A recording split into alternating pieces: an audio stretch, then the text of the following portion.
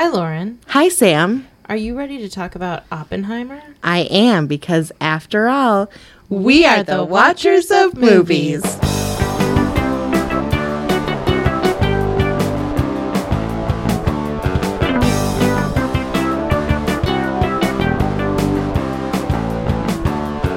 Hello. Did I sound like Mrs. Doubtfire when I said that? Yes. How did you feel? Did you ever see that movie? Yes. Yeah. That movie, freaked me out as a kid. Why? I think it was, the fact that a guy was dressing up like an entirely different person to trick his wife into spending time with their kids. That's the kind of thing that, in real life would get you, no custody with the children. You know what I mean? Yeah, I don't remember.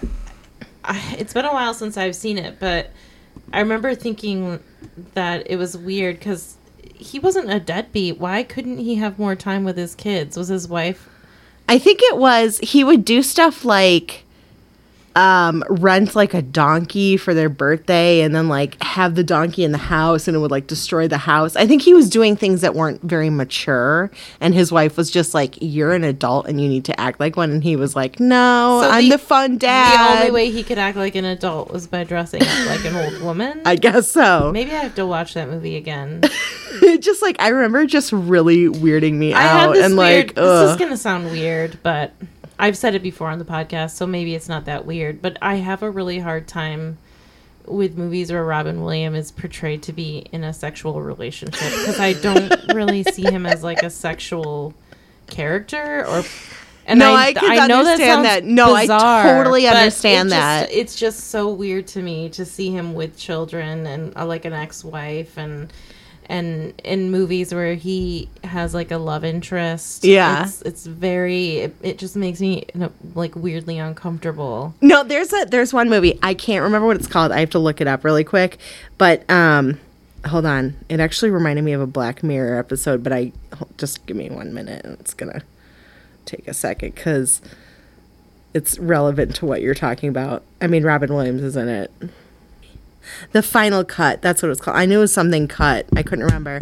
But there's a sex scene with him and another woman in that. And I was like, oh no. I was please stop.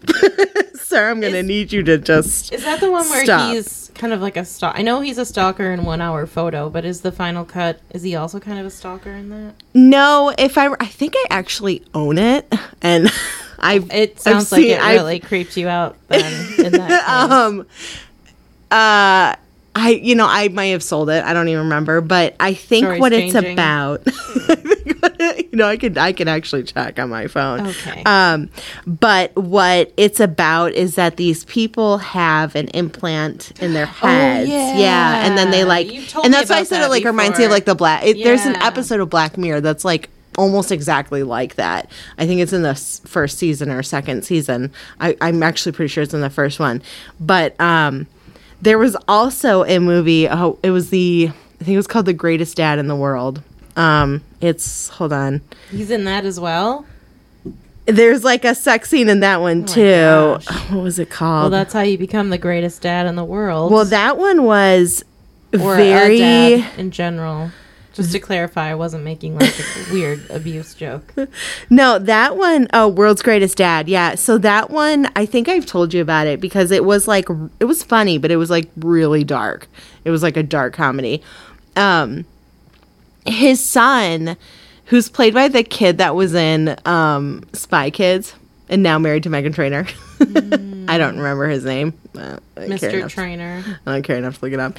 And Mr. Meghan Trainor. Sure, exactly. And his son is masturbating, and he's using auto asphyxiation. Well, he dies from auto asphyxiation. Wow. So there's I think it's a diary that the father had written, but everyone thinks it's written by the kid that got like published. I think he like published it. I can't remember. I only saw this movie once. This was a while ago. It came out in 2009, so it's been a hot minute.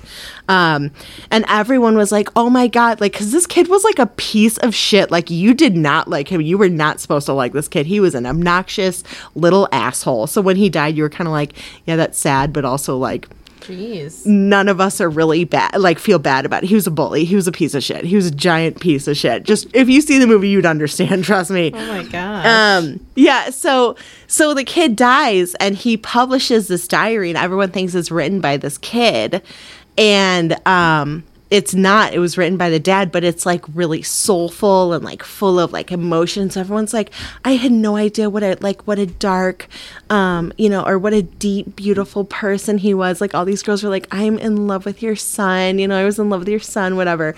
And so it ends up getting found out later that it's a hoax. I cannot remember what happens after that, but there is a sex scene in it with him and this other, let's see who the actress is.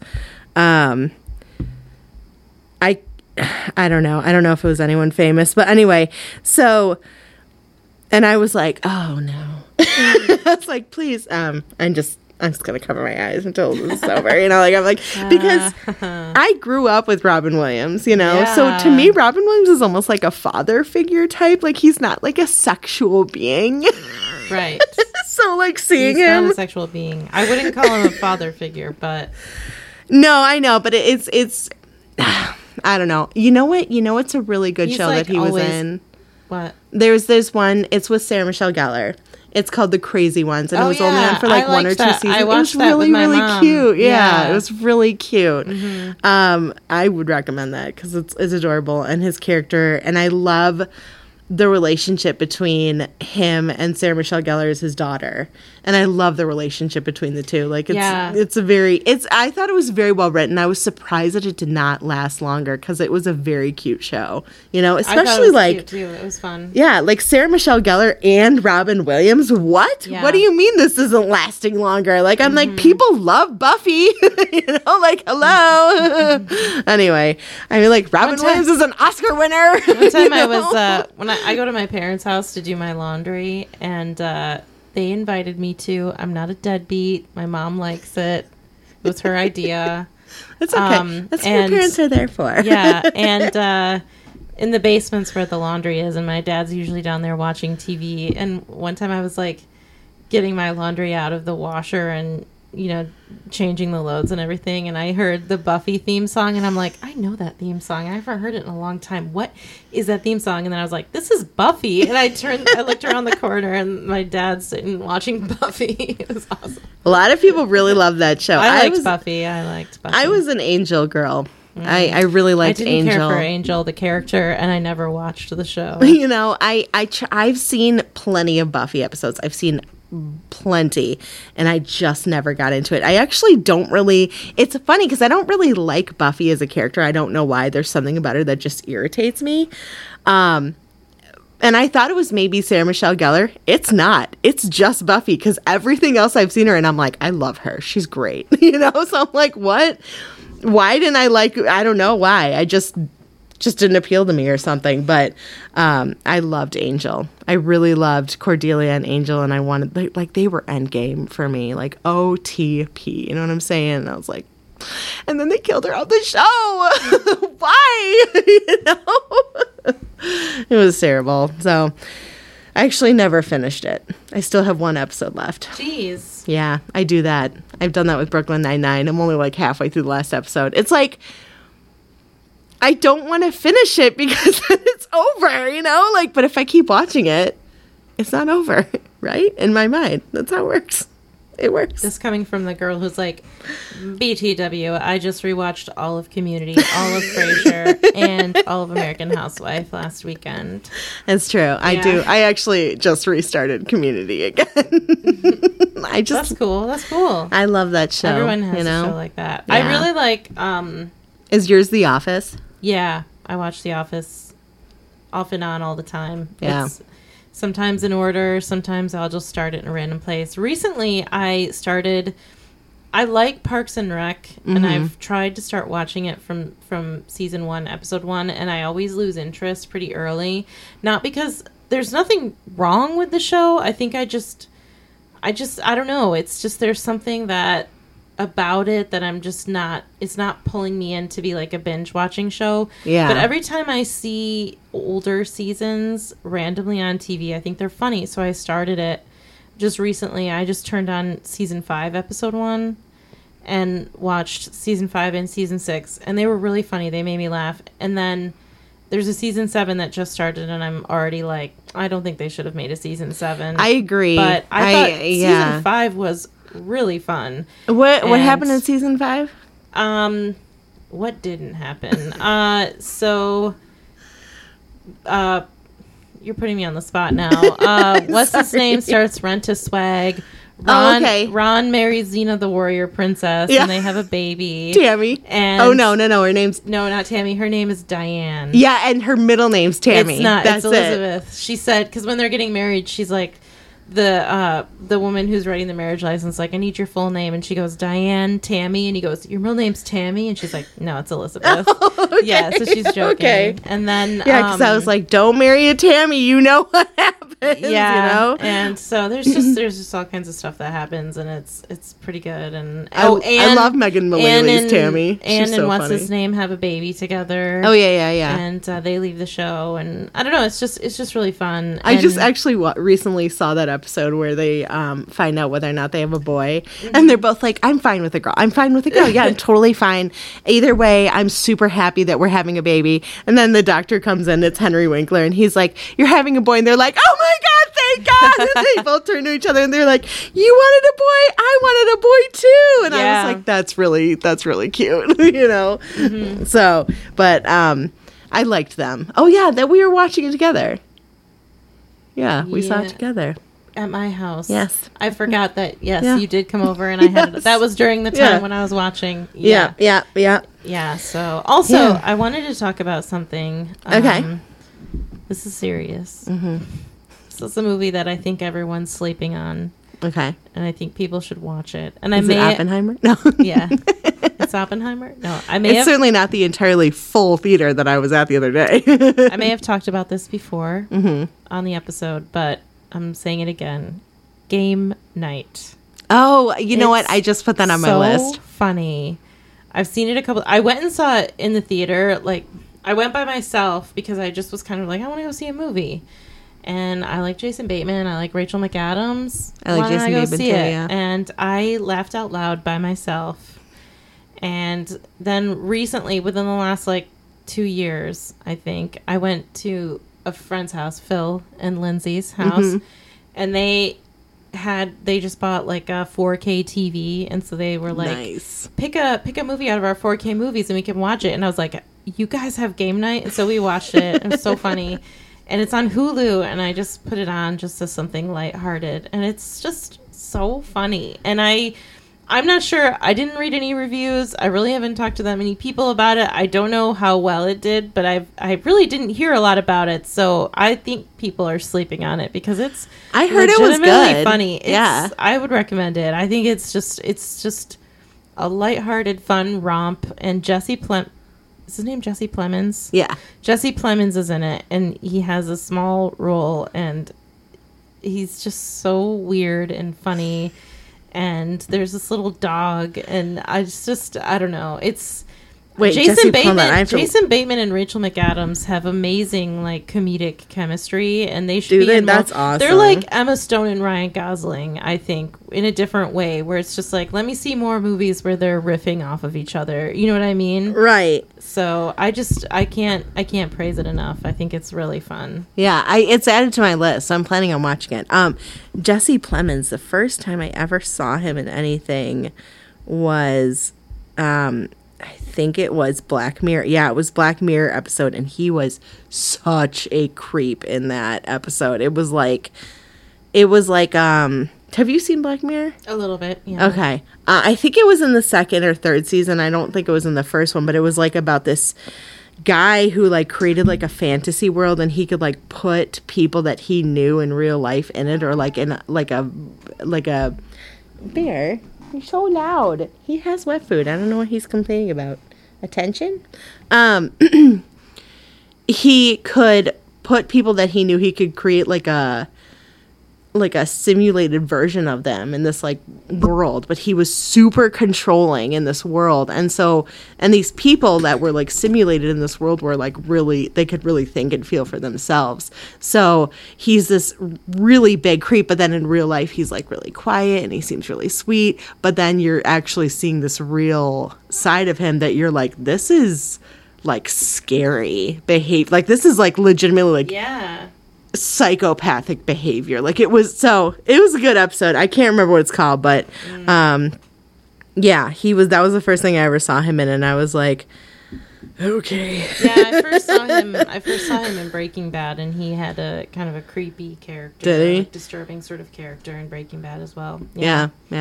Some people are just good at playing. He's really that, talented, and Mike said, I sent him a picture because there's this shot of him and his dog that always makes me laugh, and I took a picture of it and sent it to Mike, and Mike said, just in looks alone, he said he's a great actor, but he looks like the Hallmark movie version of Matt Damon. And I can't get it out of my head. Damon, yeah. Yeah. And he said, I know he's a legitimately good actor, but his looks, and I was like, that's totally true. He does. That's it's like totally a Dollar Tree Matt Damon. Like you're like, okay, let's go to it's like if you go to the dollar store and you get like a Barbie. Like you're not really getting Barbie. You know what I mean? Yeah, you're getting fashion doll. A fashion doll. I gotta look up Oppenheimer. So that would actually be a good segue because I don't have anything else to really talk about that I watched. So do you want to talk about the movie? Let's do it. I have to say first thing, I just have to say really quick. I think it's funny that Matt Damon has played so many men that have like more like feminine female names. Like Carol. He's played 2 Carols, and this is Leslie. Oh wow! Yeah, yes. That's interesting. 2 Carols. How many male actors in Hollywood can say that they played 2 Carols? If I ever meet Matt Damon, I want to be like, listen, I love your work. But I think it's hilarious that you played 2 men that are named Carol, and I hope he's like, oh yeah, you are a fan of my work, and I'm like, I told you. Not that big a fan. Do you think he actually would like verbally doubt that someone's a fan of his work? No. He's probably like, I know. And I'm like, that's fair. That's fair, sir. You won an Oscar. Still haven't seen that movie, though. Good Will Hunting. Speaking of Robin Williams. Yeah. Mm-hmm. I would like to see Good Will Hunting at some point. We can review it. Yeah, that'd be cool. So you've seen this movie twice now. Correct. Yes. So what did you think of the movie? I think it's excellent. I love it. So this was my most anticipated movie this year, followed by Barbie. So it's novel that they came out on the same day because they were the 2 movies that I was like looking forward to the most. Yeah, for sure. And so that was fun.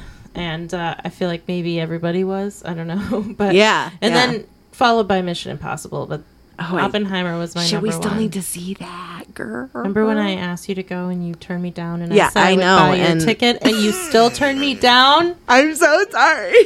Anyway, I'll never have plans that are different from yours again. You didn't have plans. I know. So Oppenheimer was my number 1 because you all know how much I love Christopher Nolan. Hell yeah. And and it was much better than Tenet. That was his last one, right? Yeah. Yeah. That one was. I mean, I've watched my full garbage can, and I've been liked it better than Tenet. So I was talking to a coworker today, and I was like, Tenet was horrible, and I was like, but Denzel Washington's son was in it, and he is a beautiful, gorgeous man. And that was it. That was all I had to really say about that. I was like, he's beautiful. He's got great genes. Yeah. Good for him. Thank you for being in this world and letting me just look at your face in general. I like it. So thanks. Yeah. Thanks, John David Washington. Oppenheimer was my number 1. I was really looking forward to it. And our theater, Celebration Cinema in Grand Rapids, was one of 30 or something. Theaters Yeah, there's like playing it very limited in 70 amount. millimeter IMAX. Yeah. But that was sold out until eternity. It's on opening weekend, and I was trying to buy the tickets about over a week in advance. And I was sitting at Mike's house, and I was like so distressed because I said, "Dude, I had to buy my tickets in a week in advance." Yeah, so and I saw it I said Monday. Yeah. So yeah. Well, I said I need to see this opening weekend. I will not wait for IMAX to open up. And the next weekend after that, I was moving, so it wasn't going to work out anyway. Right. So we saw it in regular, and it was fine. It was awesome. Oh, so you did see it you saw it in saw it in the regular. Yeah, and was it really busy in the theater? It was sold out. It was so busy. Oh, wow, really? Yeah. Okay. And then this past Sunday, I was sitting at Mike's house and saying, I probably should see Oppenheimer again before we record it because it's so dense. And I for sure. got on, found a ticket immediately. So I was able to see it in IMAX. Oh, that's good. Good. I didn't think it was that special in IMAX. You know, I kind of felt the same way. I was like, I don't think it would have made that much of a difference, to be honest. The sound quality, like the sound was like really immersive, and I really liked that. Yeah. But, I mean, when you're going to a state-of-the-art movie theater, I don't know if there's much difference to be gleaned from the normal presentation in the IMAX. So I was kind of relieved that I don't know, I felt like if I'd never seen it on IMAX, I wouldn't have missed out on anything. Right. And for me to say that, I feel like is kind of a weird sellout to my younger self, because my younger self, when they were switching over to digital, was like, no thank you, film for me. And now I'm just like, what? I remember that. I did that too, like VHS. I was like, I don't think so. I don't want to be turning it to DVDs. I wanted to use my VHSs. And then I started using DVDs, and I was like, fuck VHSs. So the first time I saw it, it was so dense. I really liked it, and I think there's a lot I want to say about it. I liked it a lot. There was a lot going on. There's a lot of information presented. There's a lot of time periods represented. There is just a lot of names. They say a lot of names. They say a lot of science things. They say it's relentlessly informative. And I knew almost nothing about Oppenheimer and about the Manhattan Project. Yeah. And all the politics of his life. Almost nothing. I obviously did not read the book. And then seeing it again this time, I was able to really extract more names and little details that I just, there was a saturation point for my brain watching it because and Mike said the word dense after we got out. He said it was there's probably a good movie buried in there, but it's very dense. And I think that's a really, that's pretty spot on. Yes, we can see it's a good movie. The stuff that you can capture without, the details that you do capture are amazing. There's so much going on that all the stuff that you do, absorb is amazing. But then there's almost another full movie's worth of information that I felt like I didn't absorb. I mean, there's so many characters. Yeah, it was and there's so many much characters. History yeah, and so many nuances and interactions between multiple people and things that are happening 10 years in advance to 10 years in the past and stuff like that, or maybe not 10, but so seeing it a second time really helped me sort out all of the little things, and that just made me, I already really appreciated it, and it just made me appreciate it even more. And I think it should win Best Picture. I think it is the best picture this year. I think Barbie may win. I'm going to write something down before I forget. No, that's okay. I think Barbie may win, but I think that would be, and you'll hear my Barbie review next week, so don't get too alarmed because, spoiler alert, I think it's a good movie. But I think Oppenheimer and Barbie might go head to head at some awards, and I think it would be extremely disappointing if Oppenheimer doesn't win Best Picture at the Academy Awards and maybe the SAG Awards and all the other awards, and then give Barbie the Golden Globe. You know what I mean? And I'll say more about that when we review Barbie. But I feel like this movie is it's epic. I really enjoyed it. And what did you think? I liked it a lot. I went in pretty much expecting that I was going to like it. I wasn't surprised that I liked it. I think really one of the biggest issues I had, and maybe this was because I was seeing it IMAX, but sometimes the music was a little overwhelming. I noticed that there was really only a small amount of time where there was using ambient noise, and that was like right after the bomb dropped. Other than that, I mean, that being said, the score was good. The score was great. I mean, it was tense. It was, I think whoever the composer is I don't know if you... Was he the guy who did, did he... I'm going to look it up because I thought he was the one who did the Creed movies. Oh, I don't like those. And because Mike pointed that out. Mike said, "Oh, that's Ludwig Göransson." Oh, yeah. So I think he's a legit composer. He does really beautiful movie scores. So he did Creed. He did Community. Creed 2. Oh my God, no wonder I love it. Tenet. Who cares about Tenet? Yeah, see, so... Yeah, The Mandalorian, obviously. So he's really talented. The Book of Boba Fett, Community. Yeah, he did Black Panther, Venom. Yeah, well, Venom so was, anyway, I thought the score was beautiful. I agree. It was really, they really mentioned, well done. Yeah, so I really liked it. I think that one of the things that I liked is that I think that as far as the science goes, it wasn't like... It didn't ever feel as if it was dumbed down or anything, but I understood it, and I liked that I understood it. So it felt like they were just like, it was like science for the common man, but they weren't being like, oh, well, you wouldn't understand this because you're just a simple little whatever. You know what I mean? Like they were like, we're going to talk to you on a level that you're going to get this, but we're not going to make it so that we're using all these complicated words that are, you need like a dictionary to define because they're words that people who are engineers or whatever understand, but just like not the regular dude. Yeah. They did a really good job describing the science to each other. Yeah. In a way that taught us what they were doing, but didn't seem like they were like explaining it in a juvenile way, like with the marbles in the bowl about how much uranium and how much plutonium they need, and when they would like draw diagrams as they're talking about the different what's the word, implosion, or they when they were talking about getting the bomb actually started, and they were so yeah, I agree with you. They did a really good job conveying difficult subject matter. Yeah, I think so. I mean, because it is a difficult subject matter. It's subject matter that is going to be above the majority of, population's head. And that's just how it is. But I felt as though they were showing us and talking about it in a way where they're like, see, you can get this and you can understand it, and we're going to just keep talking to you like this, and it's fine. And I think that they did well with that, because I think it's easy with a subject like this to have a lot of conversations between these, scientists and individuals where they're just like saying all this shit and you're like, what? What does that even mean? I don't know what that means. Like, why, like what? And it bothers me to go into a film where they're talking to you as if you should already know what they're talking about, but you should never assume that ever in any case. You should always assume that this person doesn't know what you're talking about.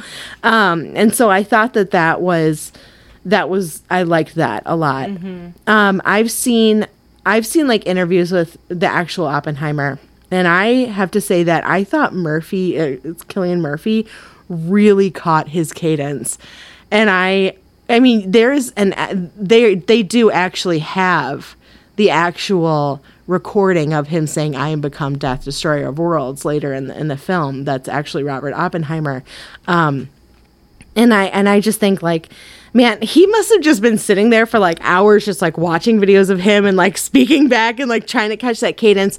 But he did a great job. I think Cillian Murphy was a great person for this role. I agree. Yeah. And he's a Nolan boy, so we all know that Nolan loves him. Christopher Nolan engages in cronyism more than anyone I've ever seen, and I think his movies are richer for it. Like cronyism? Like everyone in this movie has been in his other movies. Oh yeah. I don't know why Matthew McConaughey wasn't in it, but I'm sure it was a scheduling thing. He probably tried to get him in, and right. Yeah, so... Or Joseph Gordon-Levitt, you know? Yeah, I'm sure there was just, like, I don't just like conflicts. it, I Joseph Gordon-Levitt. And I really love that he's got, like, the same crew, and I agree. Yeah. I think Cillian Murphy nailed it. I got excited when I saw Gary Oldman. I was like, I know him. Yeah, I always call him Commissioner Gordon. Before I remember his real name, I'm always like, oh, it's Commissioner Gordon. Yeah. Oh, Gary Oldman. Yeah. I loved him as Commissioner Gordon. I thought it was I just have to say this more. This is more of like a artistic thing that they decided that I thought was a little weird. It doesn't really have to do with the movie, but I thought it was weird that they had Florence Pugh's name on the poster and not Emily Blunt's name, when Emily Blunt was like a way larger character.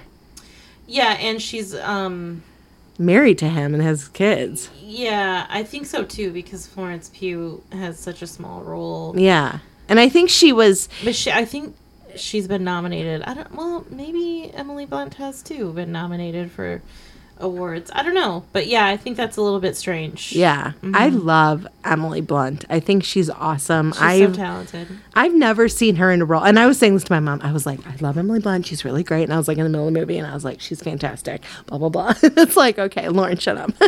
But that's bad behavior. I don't condone that. I wasn't talking that much, just a little bit every now and then. Just you're pontificating about Emily Blunt. Small amounts. Tiny amounts. Very tiny, like teaspoon amounts. Yeah, I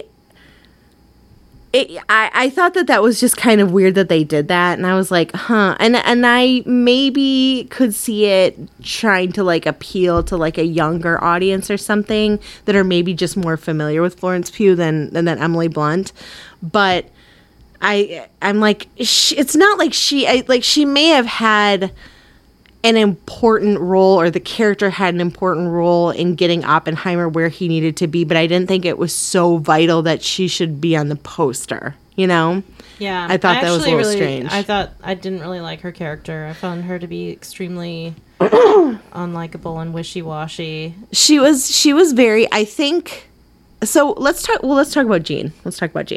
So I think with Jean, she was a person who I think struggled heavily with mental illness. That was the first impression I got, that she likely struggled with depression. I mean, she ended up committing suicide. You thought that the first thing you saw her? Like, just as... Or you mean after the movie was done and you saw No, just kind of like as...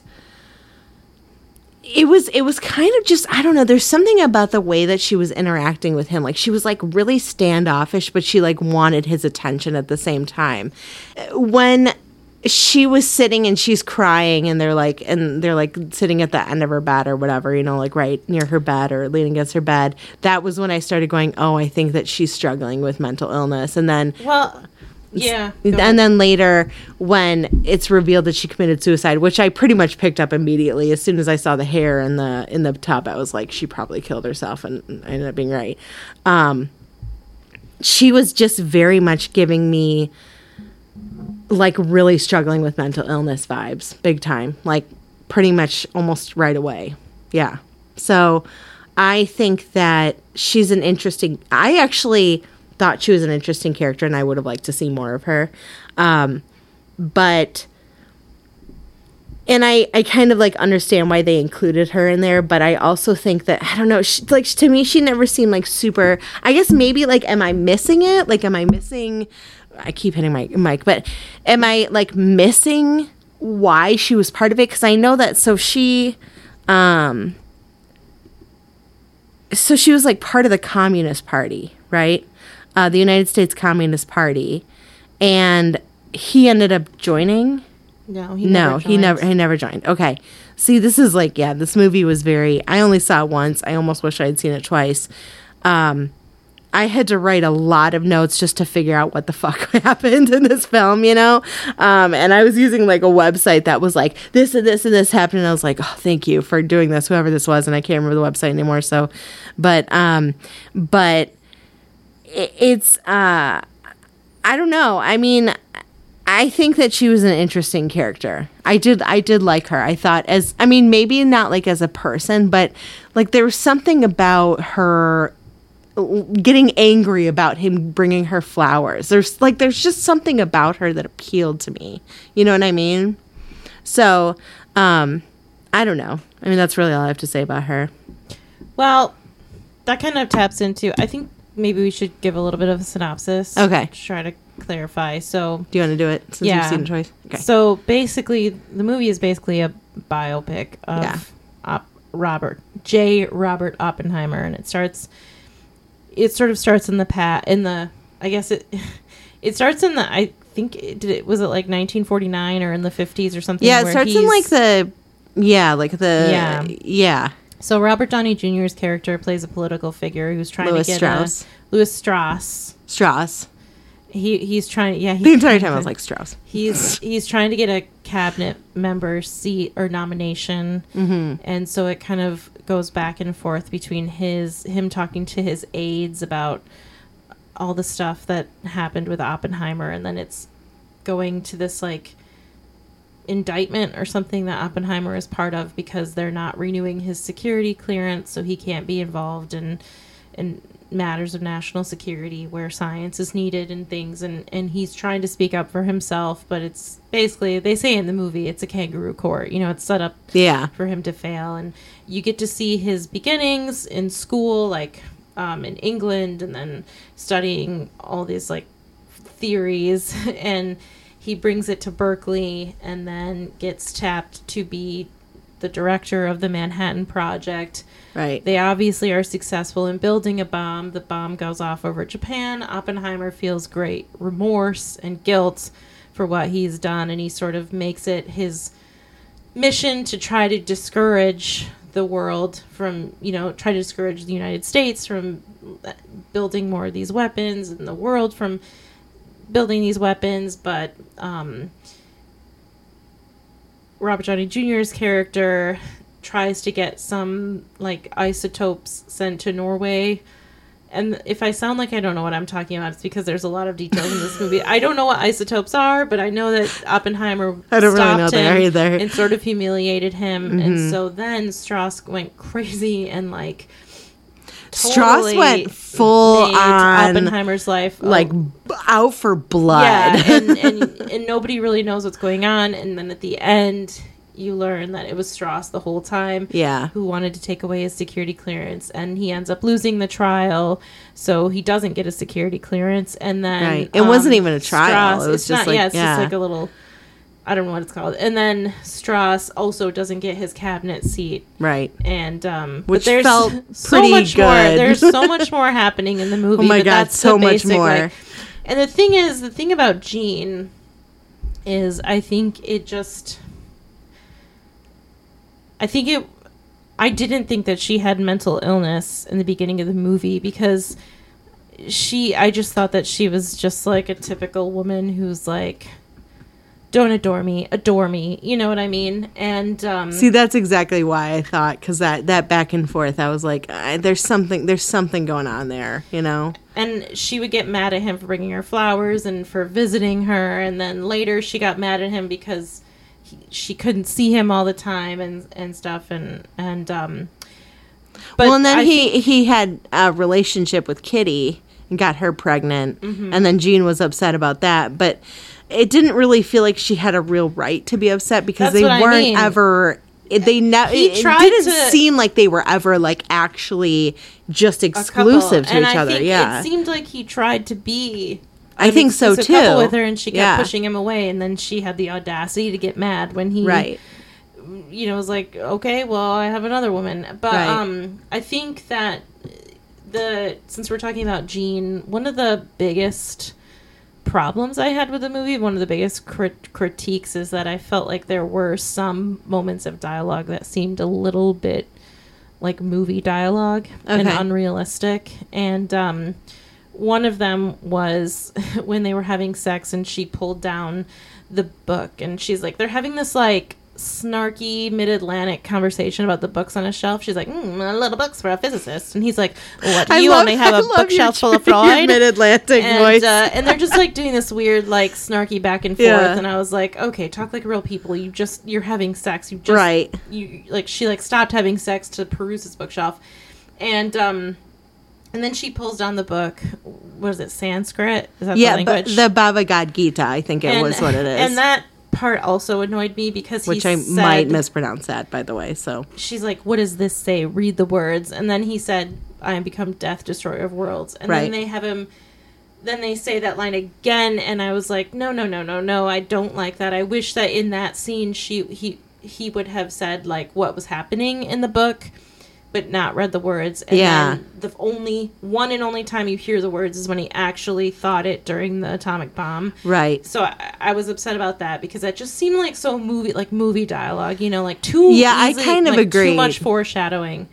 Well, I feel like it was like Chekhov's gun, but it didn't need to be Chekhov's gun. Exactly. There didn't need to be a Chekhov's gun in that part, Yeah, we people who, like, I think I would have picked up on what they were alluding to, but even if I didn't, it wouldn't have changed the movie at all for me. Well, and also she never even says what the book is or anything. It's a Hindu, it's a Hindu, like, religious book is what I believe it is. And, I'm going to look it up because I want to be right about this. Well, anyway, so later in the movie, okay.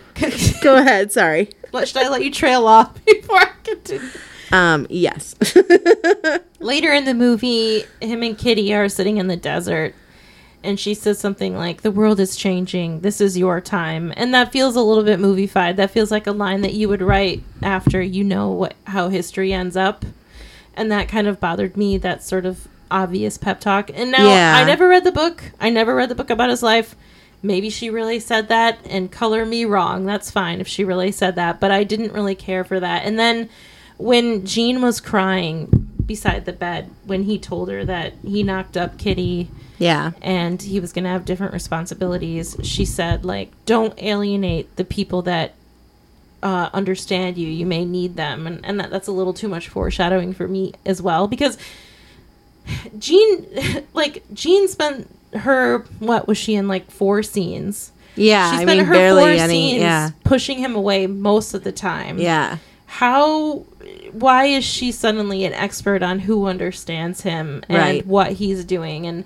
And so that foreshadowing really bothered me because I thought, like, no, this movie is better than this moment right here, because I don't think the moment is bad around that line, like her crying and saying, like, she basically accuses Kitty of baby locking him. Like, Kitty knew what she was doing. She's tying you up because do you think that she did that intentionally? When you see how much Kitty just absolutely hates her children, I might think that Jean had a point, but Kitty really, like, Kitty was a divorcee, and I think in the 1930s being a divorcee wasn't as liberating as it is now. Well, she was married when they started having their affair. She was married, and then they got divorced. She was married to a guy who, like, didn't really pay attention to her, and because she was like, because Oppenheimer's like, Oppie, I like that. Oppie's like, well, how do you feel about your husband? She's like, he's cool or fine or whatever. Like, she was so disconnected from the situation. She clearly, even it didn't seem like she ever really loved her husband. And I'm talking about both, like Oppenheimer and the guy that she was married to, because, they got married when she got pregnant, Oppenheimer and her, which is understandable. That was like what, late 1920s, and they got married, I think. Is that about right? No, the baby was pretty young when they went to Los Alamos. I think it was probably 1939 or 40. Okay. So either way, it's at a time when it's probably pretty shameful to have a child out of wedlock, especially, you're married to someone else and you have another man's child, is big time bad.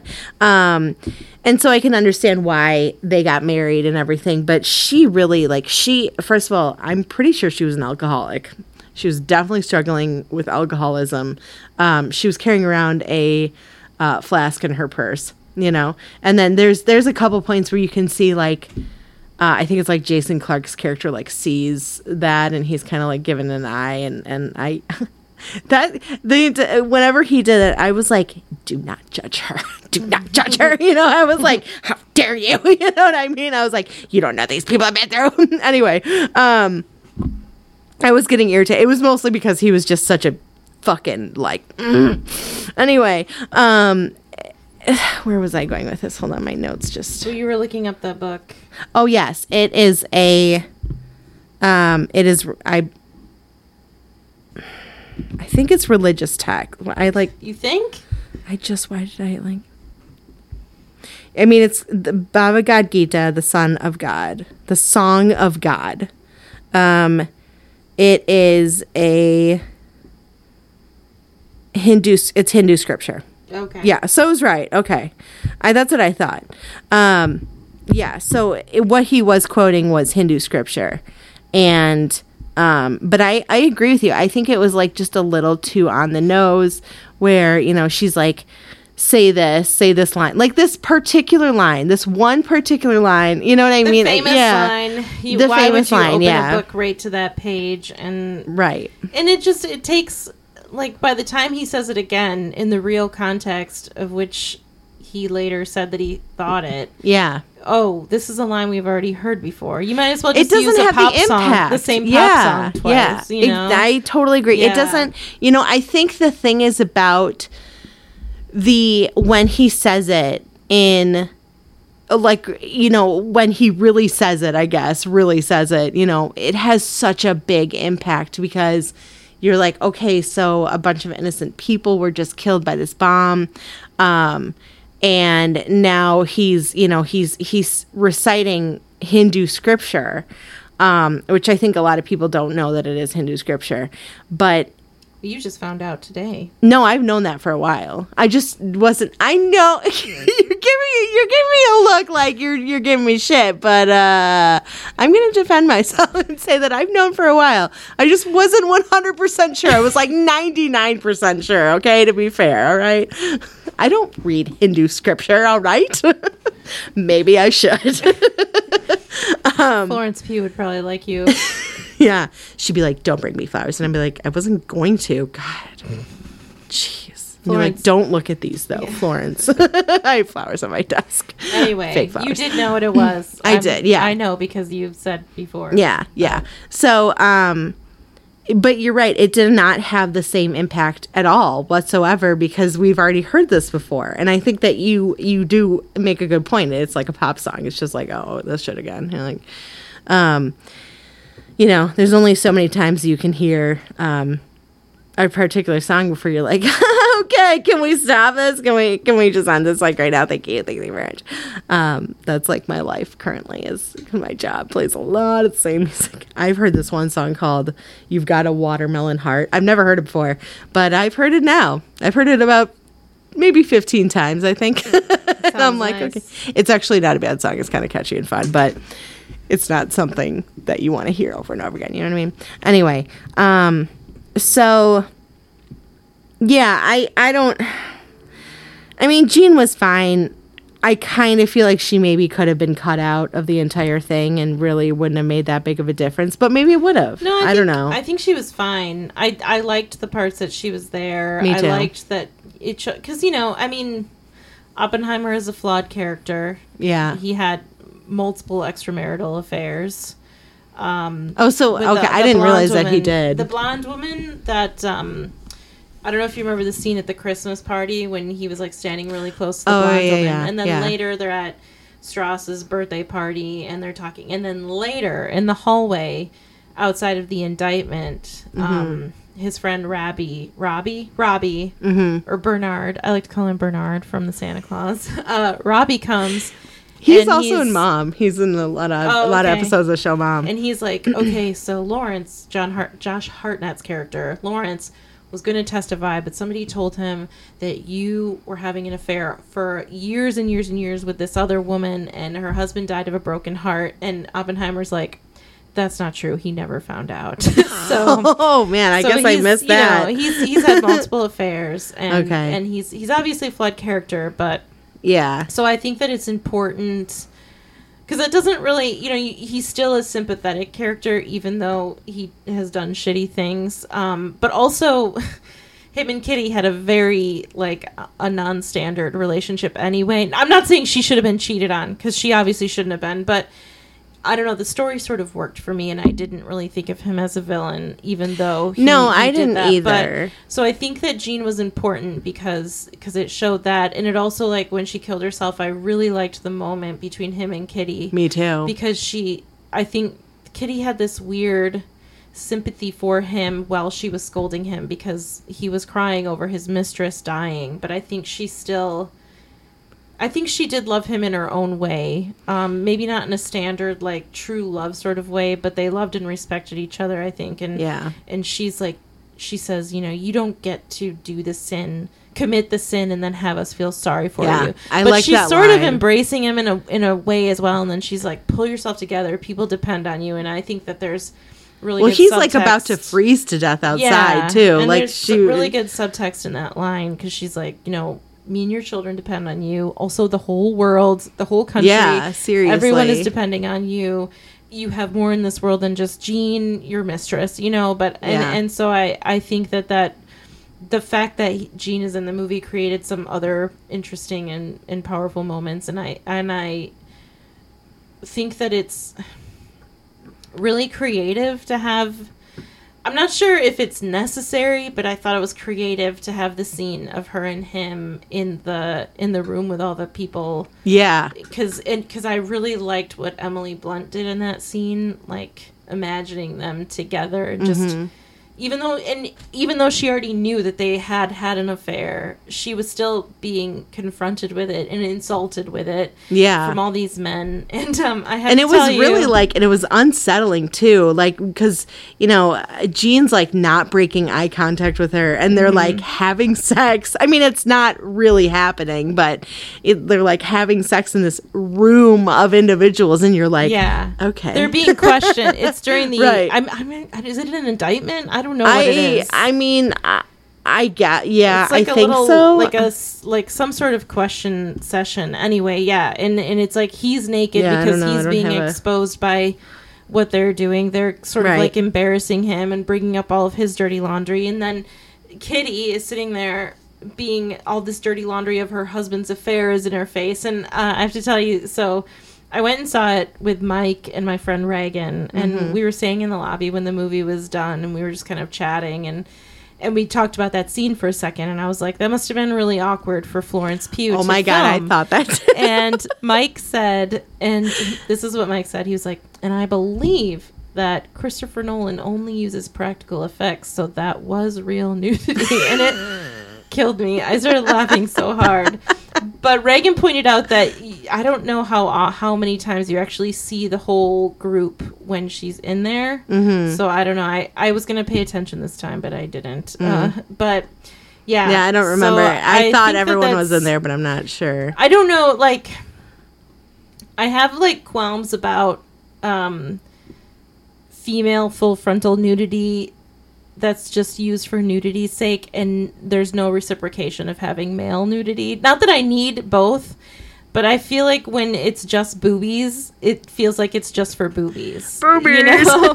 And that kind of puts a bad taste in my mouth, because I'm like, is the only reason this scene is in the movies to show some boobies, or is there a reason when they're sitting on the chairs? Yeah. Also, it's a good like the Danish girl did a good job with that, where they showed both male and female nudity. Yeah. Like I'm not saying that like if we see boobs we need penis, but sometimes if I just see boobs, it reminds me of just the age old like. On Mr. Skin, if you watch it for 2.5 hours, you'll get to see Florence Pugh's breasts. You know what I mean? Yeah, it's just it's like yeah. But I see, yeah. But it is a cautionary tale about using hotel furniture, because they are both sitting bare butt on those chairs. But I know. I do think it's interesting. Like I don't want to sound like a total anti-nudist, because I think it's interesting for them to be sitting there naked, because they're very comfortable around each other, but they're not comfortable enough to be anywhere near each other, because they're not post-sex cuddling. No, they're post-sex on separate they're like chairs. 5 feet away from each other. They're like two guys in a hot tub 5 feet away, because they're not gay. Yeah, exactly. So I think that there is a distinction. Like the nudity is important in that way, but maybe let's be a little more creative than just being like, oh, guess what? Only the females' breasts are exposed and we don't get to see anything else. Not that I'm itching to see penis. I'm just saying, if we're going to get boobs, why not give like a ball sack? Yeah. You know, if you see some vagine, you want to see some peen. I'm just saying, like, let's be an equal opportunity nude. No, nudist. Hey, You know? I say, why not? I don't have a real problem with it. It doesn't really bother me. I kind of like when they have casual nudity in films when it's not sexualized, because I think it's just important to like be like, there shouldn't be such a stigma against nudity especially if it's not a sexualized thing, you know. So it didn't really bother me as much, but I can see where you're coming from. It just bothers me because it feels so tired. Yeah, that's why it didn't. To me, it didn't feel tired in that scene. It just felt like it felt natural. It felt organic to me. I didn't feel. I'm not saying okay. I don't know. It feels a little bit objectifying to me when it's just like boobs, nothing else. We don't even get to see like his butt. Like, you know what I mean? Like, show him we want to see walking. some Cillian Murphy butt. I'm not saying this because I need I don't need this like sexual gratification for myself. No, I know. I'm saying like Florence Pugh has to show her breasts on film, and she's fine with it. That's fine with me. Do your thing. But there are more people in this world than just women with breasts. Yeah. So I need you to show me that you're not just showing breasts to show breasts. Yeah. That's what I mean. Yeah. Make him walk someplace so I get to see his butt or something. Not me personally, but I'm just saying it is natural. It's fine. You want to see Cillian Murphy's butt. If two people are sitting in a room naked with all the lights on, they're going to see everything. Yeah, so for we sure. should see some more, I think, if you want it to truly be natural. This was a soapbox I didn't really expect to stand on, but that's how I feel about movie nudity. She brought her soapbox That's today. how I felt in Boys Don't Cry as well. Yeah, you know? I remember, yeah. So just, we need more. If there's going to be nudity, it can't just be breasts all the time. Yeah. Okay? Yeah. Okay. It is law.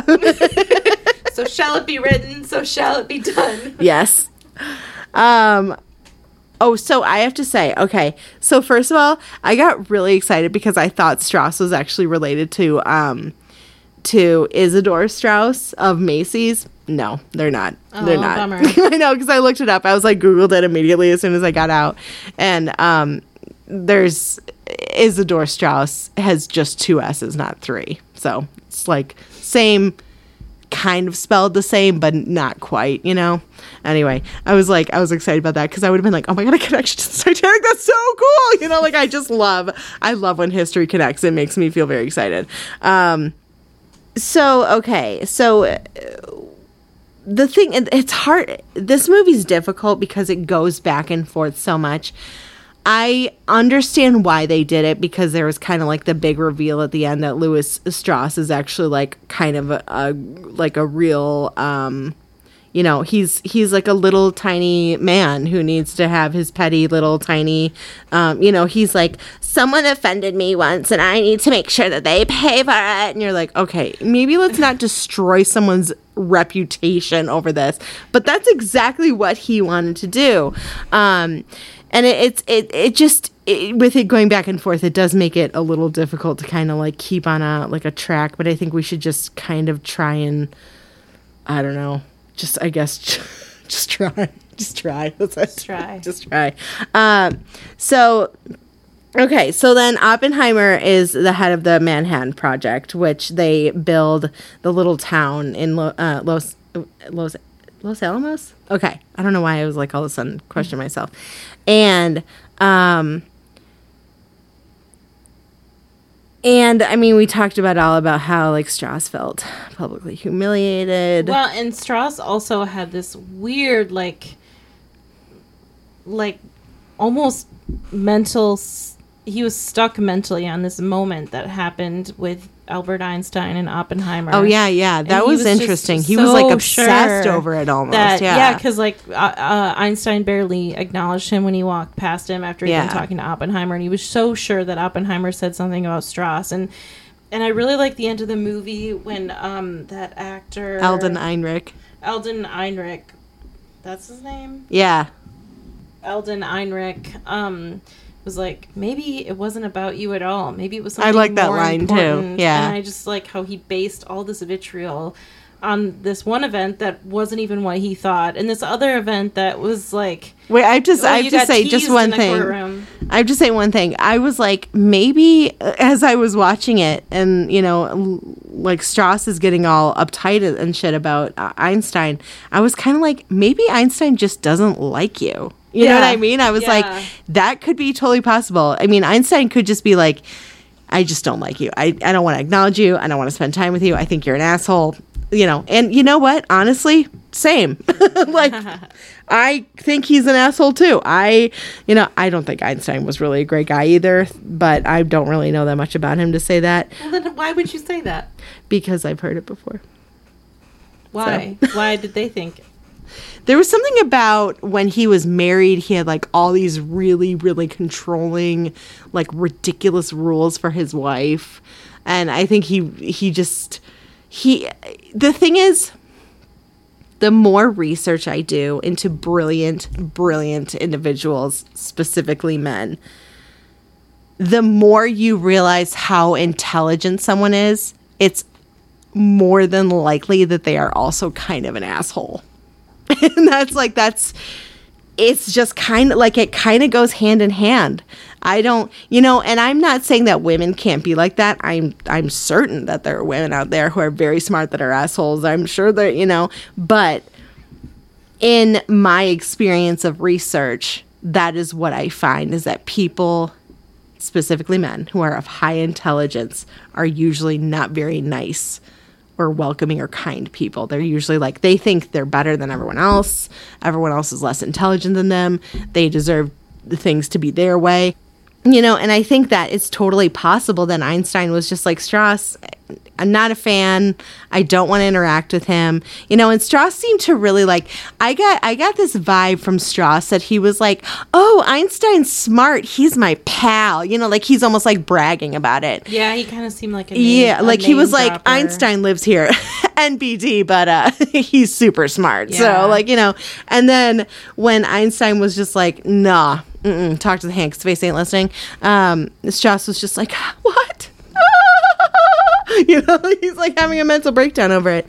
And it is interesting because he does focus on that for like, a decade or something. I mean, for a very long time. And then you just find out that Oppenheimer was like, you know what? This is going to destroy the world. And Einstein's like, pretty much. Yep. And that's what they talked about. It never had anything to do with Strauss. But Strauss is so up his own ass that he thinks it's about him, I mean, I would say a little bit of narcissism there for sure, because he just strikes me as being very narcissistic. And he so. Oh, it was an inquiry. That's what it's called. Inquiry. Okay. Yeah, not an indictment. But yeah, they say that it was an inquiry and not a trial because he didn't want Oppenheimer to become a political martyr. Yeah. So, which is, I think, is interesting because Strauss clearly knows what he's doing. I mean, he's obviously very intelligent. He was super, I mean, like really like Machiavellian type of, behavior. He wanted to be on top and he wanted to continue. What was his role in the Senate? Wasn't it? He wanted a seat on the presidential cabinet or something like that. Yeah. So he wanted like power. He was looking for power. And yeah, and I think that he thought by destroying Oppenheimer that he would get there, but that's not what ended up happening. It ended up having the opposite effect. It's funny. I even noticed that I was like, oh my God, the guy from White Collar's in this. I was like, and like Matthew Modine. What the fuck? Yeah. Everyone was in this fucking movie. Yeah. It was chock full. It was really chock full of people. So I think it's called the interim community committee and intermin community committee. Yeah. Intermin committee? Why can't I say that word? Committee? I said it. There you go. Thank Interim committee? Yeah. But when I looked it up, it was spelled Intermin. Oh, okay. And I was like, Intermin? Is that a real word? Doesn't seem like a real word to me, but maybe it is. I don't know. You looked it up, so. That's true. So I'm going to just say interim because I feel like that's right. So he had said in the committee that the bomb was vital to end the war, and that and I think it was, this kind of really like stuck with me, is that he said that he thought that they should choose a city that would have a profound psychological effect on the Japanese. What really ticked me off. Who said that? Oppenheimer said that. What did? Yeah, what really ticked me off was that one of the characters said, well, we're not going to hit Kyoto because my wife and I like to vacation there and it's really nice. And I was like, oh, well, so glad for you and your wife. But, like all those Japanese people that are going to die in Hiroshima and Nagasaki, I mean, fuck them, I guess, right? Well, he said, I think that scene was really interesting. Well, he said it was highly culturally significant. Cultural significance, and you're right. I'm saying you're right. I'm agreeing with you. Yeah. He did say the cultural significance, but he also said so flippantly, and we like it because we honeymoon there. Yeah. And I think my sister lived there actually. Scene, it looks like a cool place, but it's. I think that scene is really interesting because no matter what city they chose, they're playing God. Oh, it's big time. Yeah. Like one of Mike's friends asked me my thoughts on the movie, and my first gut reaction was that it's a really interesting study on just the weight of unlimited power. Yeah, for sure. And it's interesting because Oppenheimer thought that the bomb would scare people into peace. Nobody would want to start wars again because the bomb was so scary. But it had the opposite effect, obviously, because it led straight into the Cold War. Psychopaths in this world, Yeah.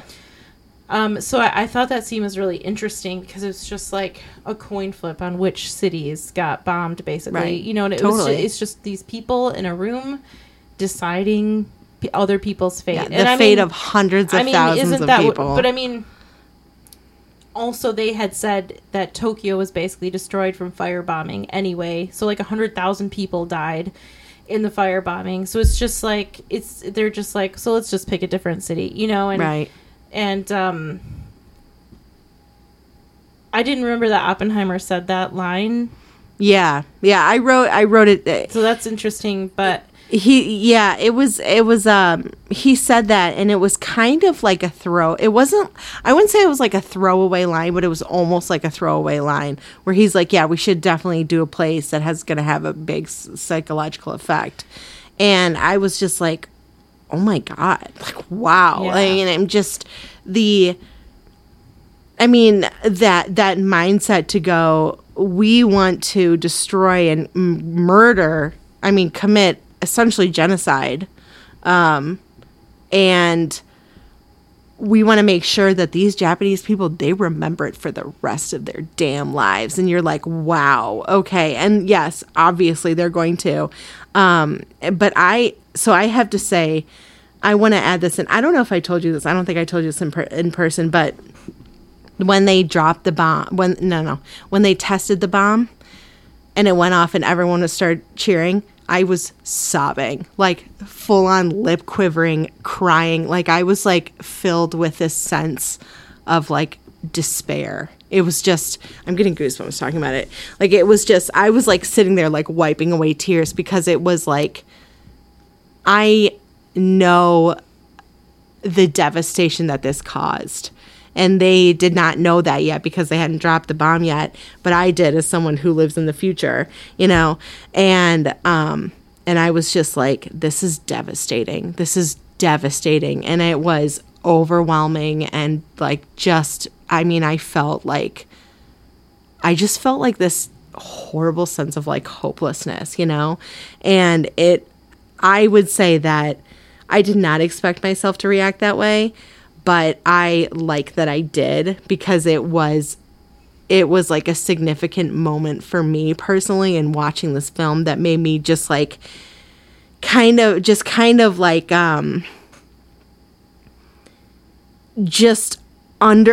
don't really know how to word it. I guess understand and realize just the utter devastation that this bomb caused.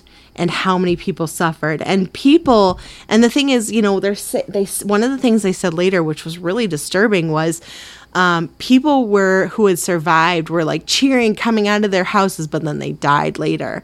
And radiation poisoning is incredibly painful. It is a really, really awful, horrible way to die. And it was like, it's just like, I mean, it just kind of hits, like, it feels like a punch in the heart. You know what I mean? Like, you're just like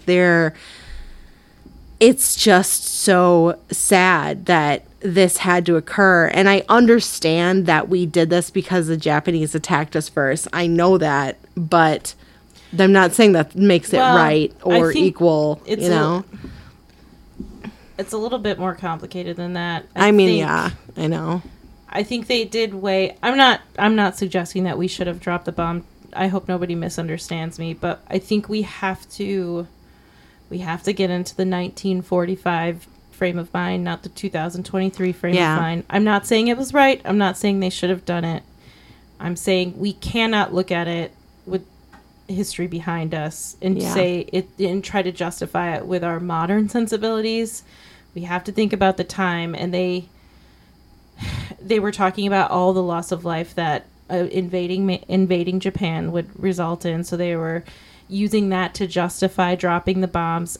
Neither is right. I think the bomb is a metaphor for just war in general. Almost like sure. The men in charge, the women in charge on very rare occasions determine the fates of millions of people all the time, even when there's not an atomic bomb. And I think that that's also equally devastating and scary. And I'm not saying that dropping the bomb was right, but I am saying I can understand their dilemma, because, you know, they were facing something that we maybe can't quite imagine. And I guess if I had been in charge, I hope I wouldn't have dropped it, you know? Like, right now, if they had called me on this, like, intergalactic telephone, I might say, like, try something else. Have you know, like, don't drop it. Maybe? But I do think that I think there's a couple things, like, maybe the reason the story is so compelling is because it's like a horror story that happened in real life that we as modern day people in 2023 can never fully grasp because we weren't alive then. And killing people is wrong no matter what. Like, I would never say, like, well, your killing is justified because of this, and this. I'm just saying it's almost impossible for us to grasp what was going on for them, you know, and it's a hard discussion to be in, because I never want it to look like I'm like, well, it's good we dropped it, because I don't think that that's necessarily the answer. But yeah, it is like looking at it with our like future goggles, it's horrifying. It's so terrible and so devastating and so scary. And it is, yeah. And I thought the movie was really interesting because it was like Oppenheimer, in the movie character Oppenheimer, you know, he was given a task to do, and it's like, you're given this task to do, and it's in this little box. And it's like, assemble this thing that's in a little box. Dedicate all your time, all your money, all your energy, everything to assembling this little thing in this box. And so you're like, I've got to do it. This is consuming my whole life for 2 years. Right. I'm building this thing in this little box, and once it's done, it's going to be done. And then it's done. And then you see, you know, you pull back and you see what you've created. And maybe you've created a killing machine. Right. And I think that it's really interesting when they did the test and he saw just like the raw power that he had. He had a look at his face. Like the unleashing this onto the world. And I think that it's really well done, because it's like you're never focused on. He was not. I feel like the focus was always on the task at hand and not like what's going to happen when this is done. And then once it's finally done, it's like what have we just done? You know? Yeah. And I have to write something else. So I think that's really fascinating. And the most powerful scene for me was when they were loading up the 2 warheads into the trucks, and the trucks were driving away, because like so many people's fates were sealed at that moment. Really. And I thought that was a really powerful scene. And it's so almost like, it's not innocent because they know the weight of it, but it's almost just like sterile. Yeah. Because Oppenheimer is standing there with one of the other men, and he's just the guys were like, did you tell him, like, they're talking about like dropping it on people, and Oppenheimer's like, we just make the bombs, we can't tell them how it works, what to do with it. And they're just sort of watching these two trucks drive away, and meanwhile across the world in Japan, everybody who's affected is just living their normal lives, and I think that it is really powerful, and it's really heavy, and he had to wear that guilt, and anybody who's bombed or done anything like that has to wear that weight forever, that they've done those things, so. Unless you're like Ted Kaczynski, but I have to say something. So first of all, Olivia Thirlby, girl boss, loved her. She was great. I like how she's like, you're saying that I'm going to have issues with my woman parts, but your man parts are outside of your body. And I was like, girl, yes. I was like, that was a great argument. I was like, yeah, she's right. It's like the same idea as like when people were worried that women going on trains would cause their uterus to like fly out of their body. That was like a thing that people were worried about. Anyway, there is something I read on Reddit actually that I think is very relevant to what you were saying. And that is, it was about the woman. So first of all, remember I was telling you about Catherine Montvisant, who was like the poisoner in France in the 1600s.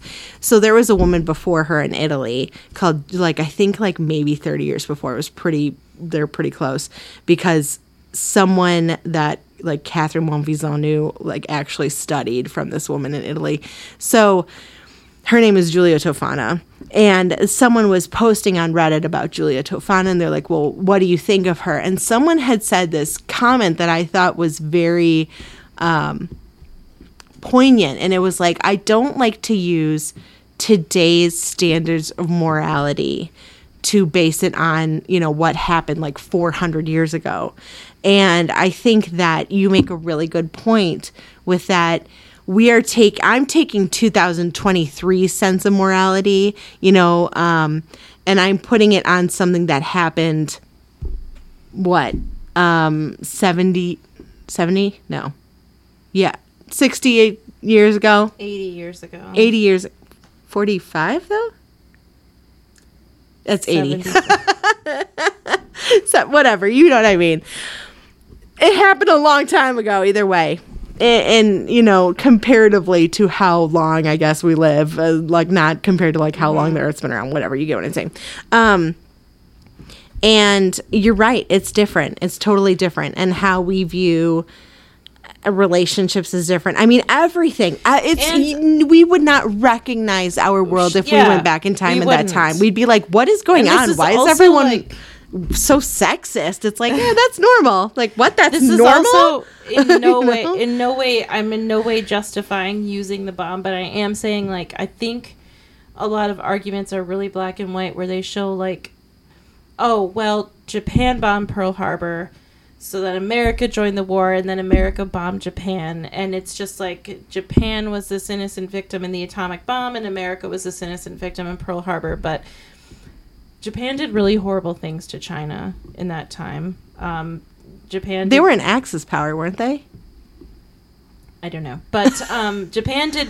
It was a war. Mm-hmm. So I'm not saying that Japan should have had the bomb dropped on them, but I am saying that they weren't just like going along their merry way and we were just like, let's bomb them. Like there were horrible war things that happened on all sides. I'm sure America did bad things in the war as well, like bomb innocent people. And, we were huge into eugenics at the time. And bombing, we put Japanese people into internment camps. So I'm not suggesting that Japan should have gotten the bomb, but I am suggesting there is so much more to the story than just one day we decided to fly over there and drop a bomb on them. And this is a moral issue that, we can't fully argue ever, but we really don't understand, and I mean, well, it's like what you said, black and white. We're looking at it through the black and white lens, and the reality of it is that nothing hardly ever is black and white. That's right. Yeah. There's very rare cases of black and white.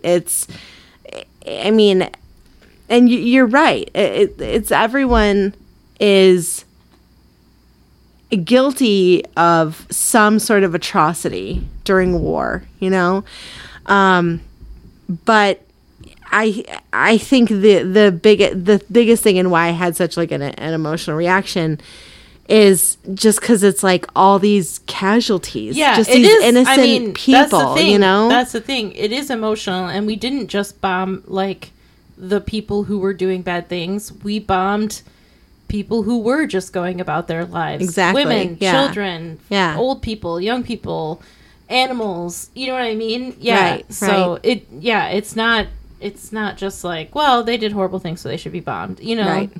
Yeah. I wanted to talk about too.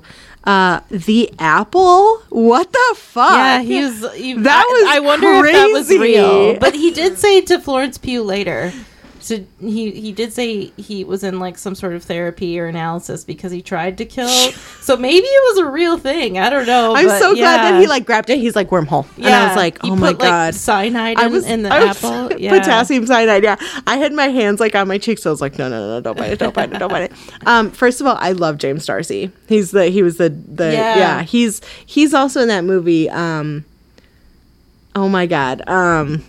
After the dawn, he's the teacher. He's the teacher in that. After the dark, yeah. I couldn't remember it. And I've only seen him in like 3 things. I saw him in that. He was in Jupiter Ascending. He was a dad in that.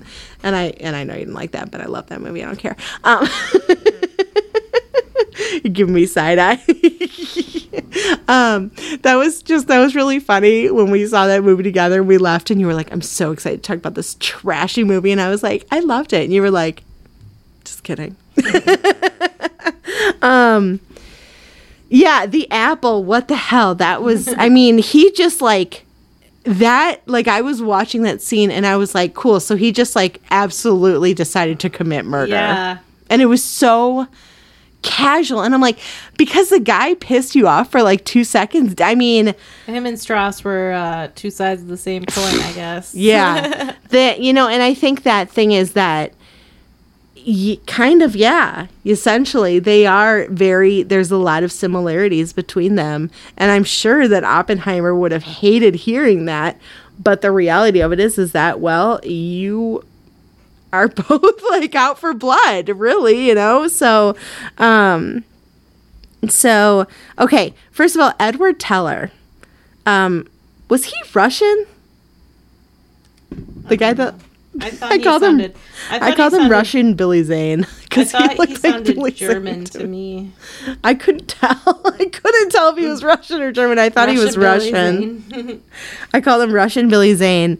So he was so I wrote down, like, he was working to get a crash development program for the H-bomb passed by the government. And he thinks that the super, which is the fusion bomb, is too big and will push Russia to further develop bombs, making an arms race between the U.S. and Russia. But because I think Oppenheimer was trying to slow down the development program of the H-bomb. So but there was also like a underlying whole thing with Oppenheimer, because he is Jewish. So he wanted to really make sure that these Nazis were not advancing, and he said that he felt like they could not be trusted with the bomb. I mean, yes, obviously they can't be trusted with art either. So there's that. They stole a bunch of artwork, and that makes me really upset. And so his desire to build the bomb is like rooted in his Jewish heritage, basically. And I think it's really, I think we should talk about like the whole scene, which I thought was great, was fantastic, was the scene where there's all these people in that like little auditorium, you know, and he goes and he's like, and they're cheering him like, you know, we were watching like wrestling, and it was like watching like a wrestler come up to the ring. Like everyone's like, oh, buddy, what's up? You know, like give him high fives, whatever. They're all like super excited. I'm kind of exaggerating, but you get what I mean. And they were very, very excited.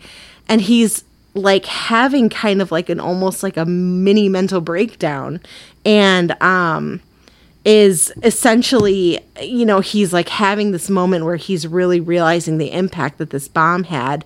And the scene of like the girl with like the skin like peeling off of her face, and she's smiling and laughing, and it was just like very like I think that was probably one of my favorite parts in the movie, because it was just like so impactful, you know. And he's really realizing like, oh shit, this is what we did. And now, you know, and now he's dealing with the consequences of his own actions.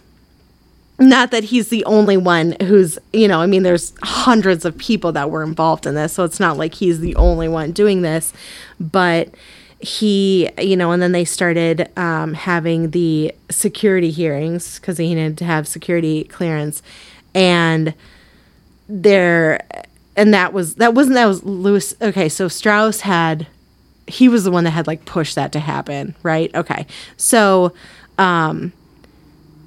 and he started becoming, or Oppenheimer became like a strong proponent of like international control of atomic energy and everything like that. And I think that's where he like humiliated Strauss, right?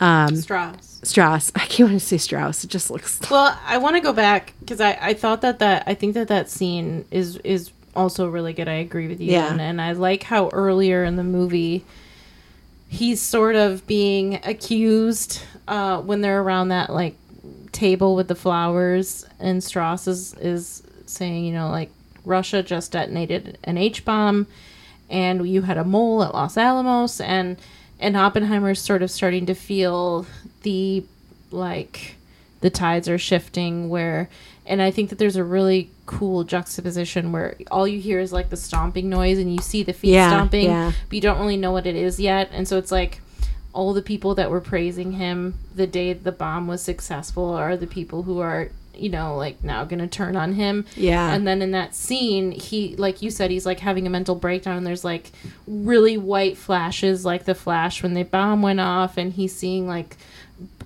burned corpses and stuff, and people are like, their celebrating is sort of getting skewed to look very maniacal. Yeah. And it's as if he is realizing, well, it's not as if, it is. He's realizing the weight of everything, like you said, and they're just like celebrating the end of this war. Right. And the job well done. A job well done without thinking about the human cost. Yeah. And I really also like the scene right before that, because when the trucks were driving away with the bombs, he said to Matt Damon's character, he's like, you're going to keep me informed, right? And Matt Damon's like, yeah, Groves. And Groves was like, as much as I can. And then nobody calls. And he's sitting in his dining room in the middle of the night, and his wife comes up.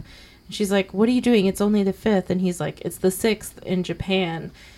And so they're sitting in their like really quiet, dark dining room, and maybe halfway across the world, Japan is, you know, like Hiroshima is on fire, like melting, you know, and I think that's a really powerful subtext in that scene. And then the next day, Truman's on the radio saying that he dropped the bomb, and I think it's interesting because Oppenheimer is like almost immediately feeling the immense weight of what he had a hand in creating and what the world is now. And I think that's really interesting. And then we should talk about when he goes and sees President Truman. Yeah, for sure. Yeah. And so Gary Oldman. And Truman was so... He was a politician. Yeah, you're right. Very, I mean, yeah. And he's like, no. They're not going to say you dropped the bomb. They're going to say I dropped the bomb. And there was just this like creepy air about him. It's like this creepy was very patriotism. Unsettling. Yeah. And he was like smiling, but there was nothing really like behind the eyes. And I think Gary Oldman, for the 10, 15 seconds he was on the screen. Maybe it was like more like 2 or 3 minutes, but very short amount of time. He, like, his impact in that role, he was just like, it was like chilling. Yeah, like just I agree. Chilling. And then there's like the Secretary of State or whatever that was there. I'm not sure. It was like I his can't lackey. remember. Yeah. Like the president's lackey. Yeah, and the lackey was just like, there's something about him too that I was like, oh, I just don't like this whole scene. Sleazy politicians. But Oppenheimer said, I feel like I have blood on my hands. And Truman was like, no one cares about you. They only care about who dropped it. And then when Oppenheimer left, he's like, don't let that crybaby back in here. Ugh, and Truman. just such a politician. I know. And, I know. There's a song in Bob's Burgers that I always think when I hear Harry Truman. It's like, here comes Harry Truman. He's dead in the ground. He's dead in the ground. He's dead. It's accurate. Yeah. I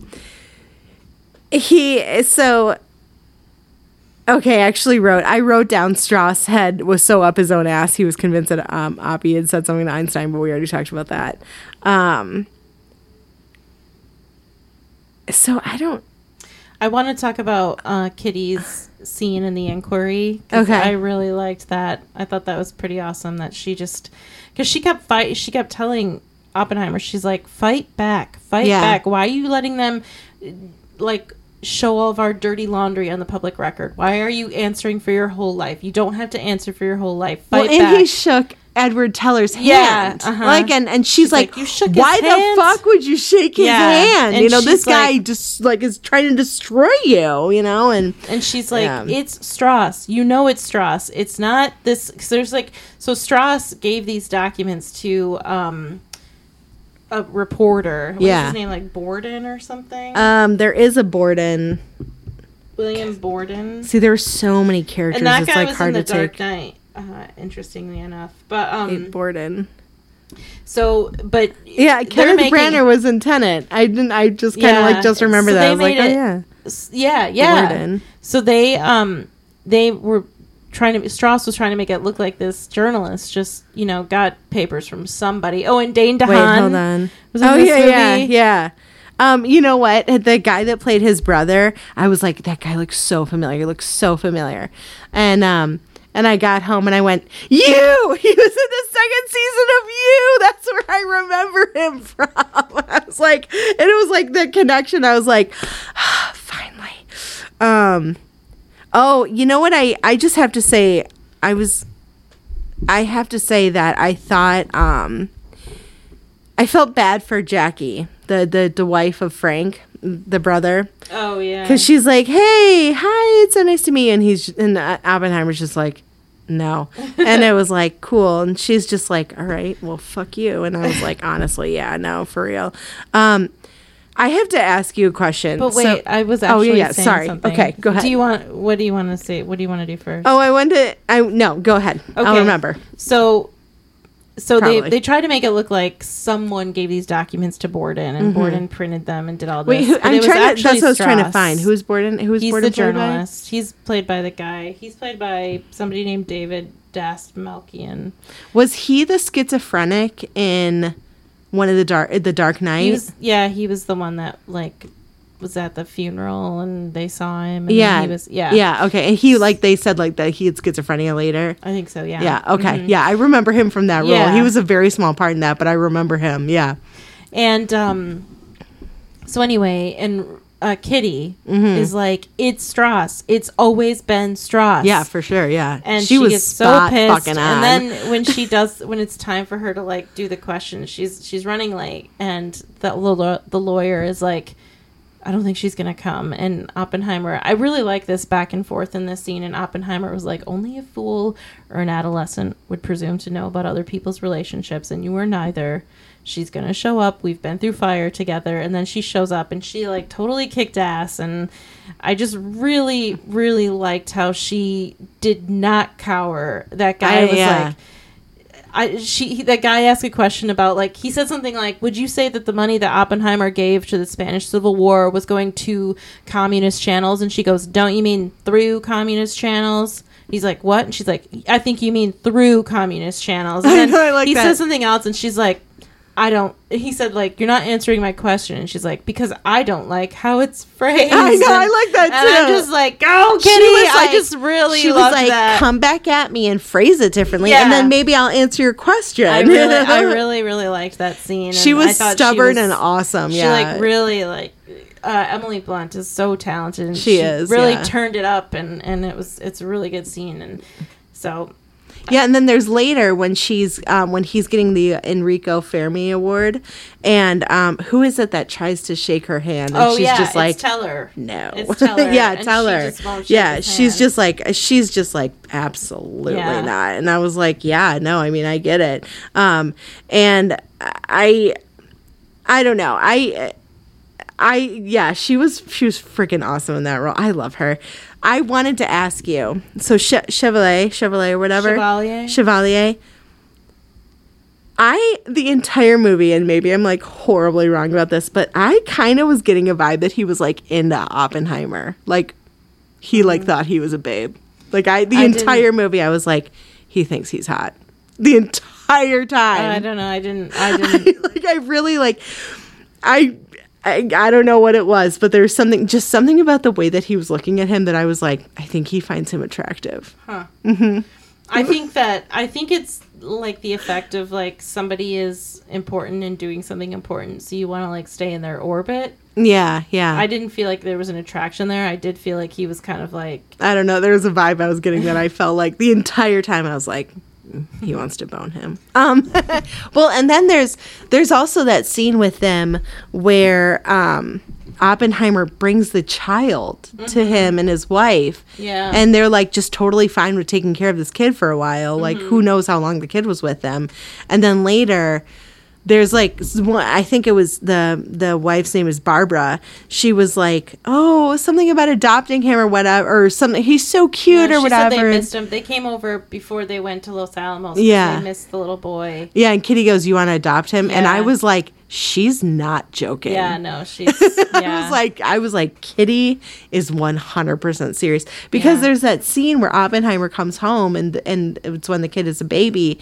And the baby's just crying and crying, maybe colicky, we don't know. Like, just, like, I mean, ugh. And he's like, why aren't you going to the baby? And she's like, why aren't you going to the baby? And I was like, yeah! I'm like, you are just as much that child's parent as she is, you know? Like, go and take care of the baby. Take care of your child. And apparently he was like, no, I'll just give it off to another couple. For a little while, yeah. There was definitely... I didn't see them having a super happy relationship. Not saying it was necessarily a miserable one, but I don't think that they were ever in love with each other. Yeah, I don't think it was like the romantic love. I think they had like a mutual respect and some kind of love, but not like the normal like falling in love sort of feeling. Yeah, because there's, I think having a romance in this movie anyway would have been in weird taste, just because it's like, that's not what we're about here. That's not what we're going into. Mm-hmm. You know, you're talking about the death of hundreds of thousands of people. You can't just be like, guess what? Everyone falls in love and they're happy. And the end, it's like, okay. Well, also it's real life, and real life isn't always happy. Exactly.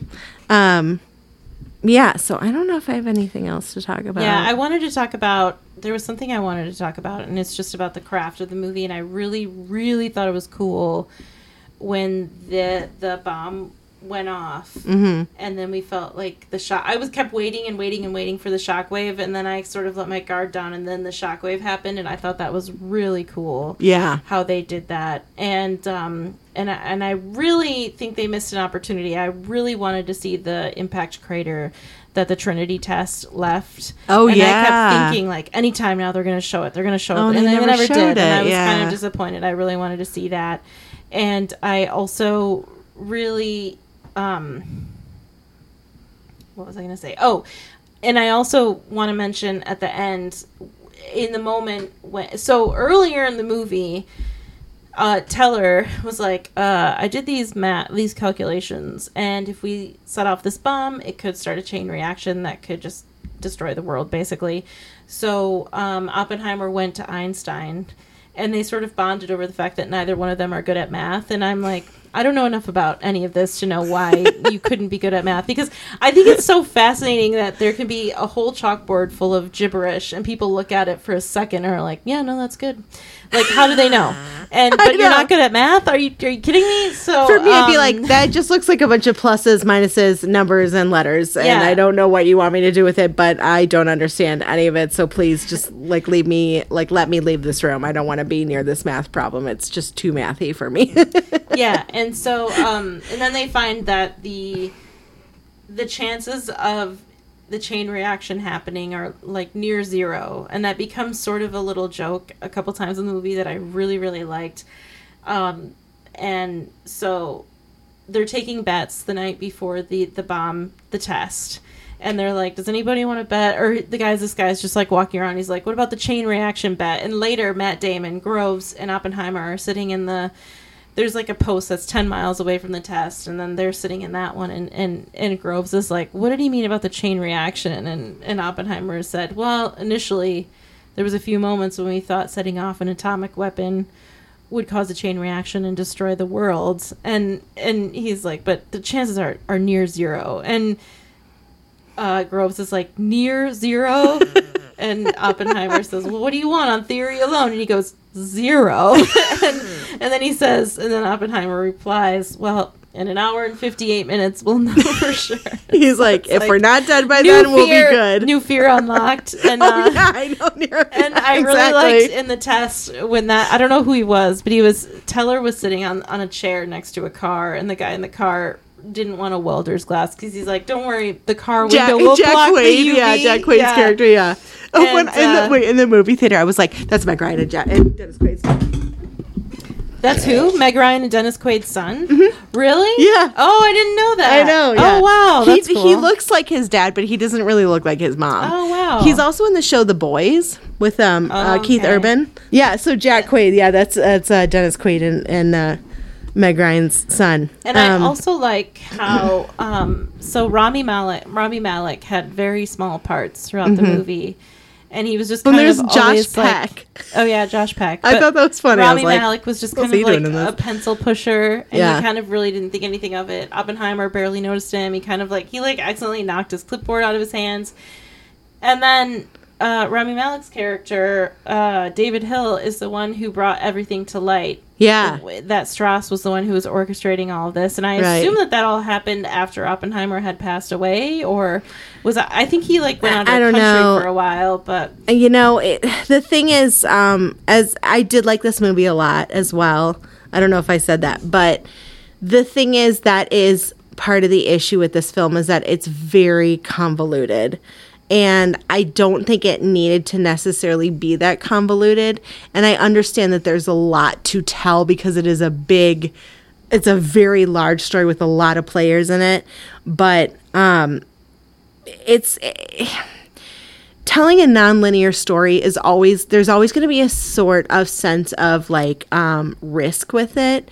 Because you are risking people going, wait, what just happened? And especially with a story that is so big and has so many people in it, that it's a very, it was hard for me to keep track of people. They'd be like, so-and-so did this. And I was like, wait, who's that again? I'm like, tell me the actor's name. That whole scene, the first time I saw the movie, the whole interaction, the whole moment where Casey Affleck is on the screen and the back and forth, I did not get it. I understood it watching it a second time, but I don't know if what happened in that scene again. So basically, Oppenheimer tells so do you remember that scene in the kitchen where Chevalier basically told Oppenheimer, if you want to share any information with the Russians, I know someone who can get them through the proper channels.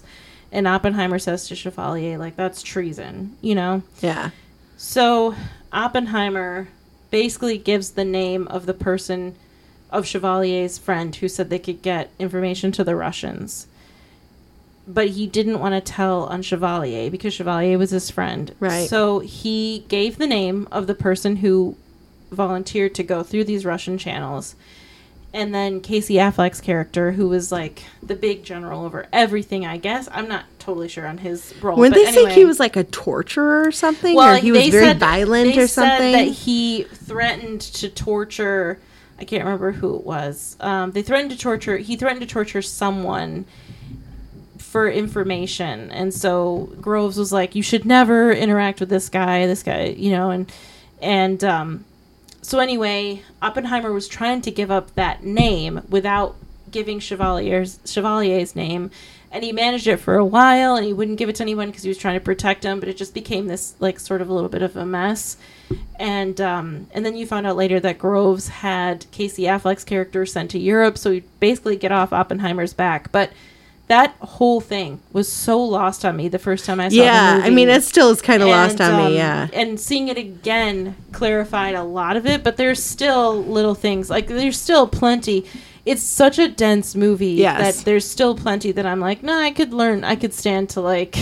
Yeah. But I definitely feel like I could do a rewatch, because I feel like that would clarify, like, as you said, a lot of things. I'd be like, oh, like, I get this time around. The movie kind of... And I think that this is also a weakness of the movie, that it kind of assumes everyone watching it has read the book, I think. Yeah. And that's not good either. But that's not a good, and that's all. That's I've said that before. You should never assume that your audience knows what you're talking about. Right. You need to spell it out for them. And so I think that they did a moderately okay job spelling some things out with characters. Mm-hmm.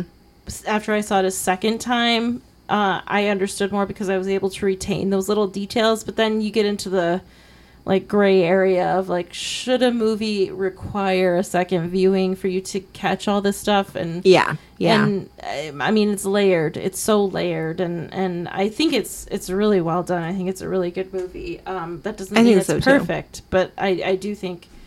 Do you think that it's just dense? And you said convoluted. Yeah. I think convoluted is a good word as well. But I think it would have been less convoluted if it was told in a linear fashion, but because it wasn't, that's what made it so much more confusing. And I understand that they were using, like you could tell that it was the future because Oppenheimer's hair was shorter or grayer. Color and they had, like, this whole, like, almost kind of black and white scene. It was like almost like a blue tinted black and white scene. Yeah, which I like the colors of it, like that whatever they did, it was like a blue tint or something. That was nice.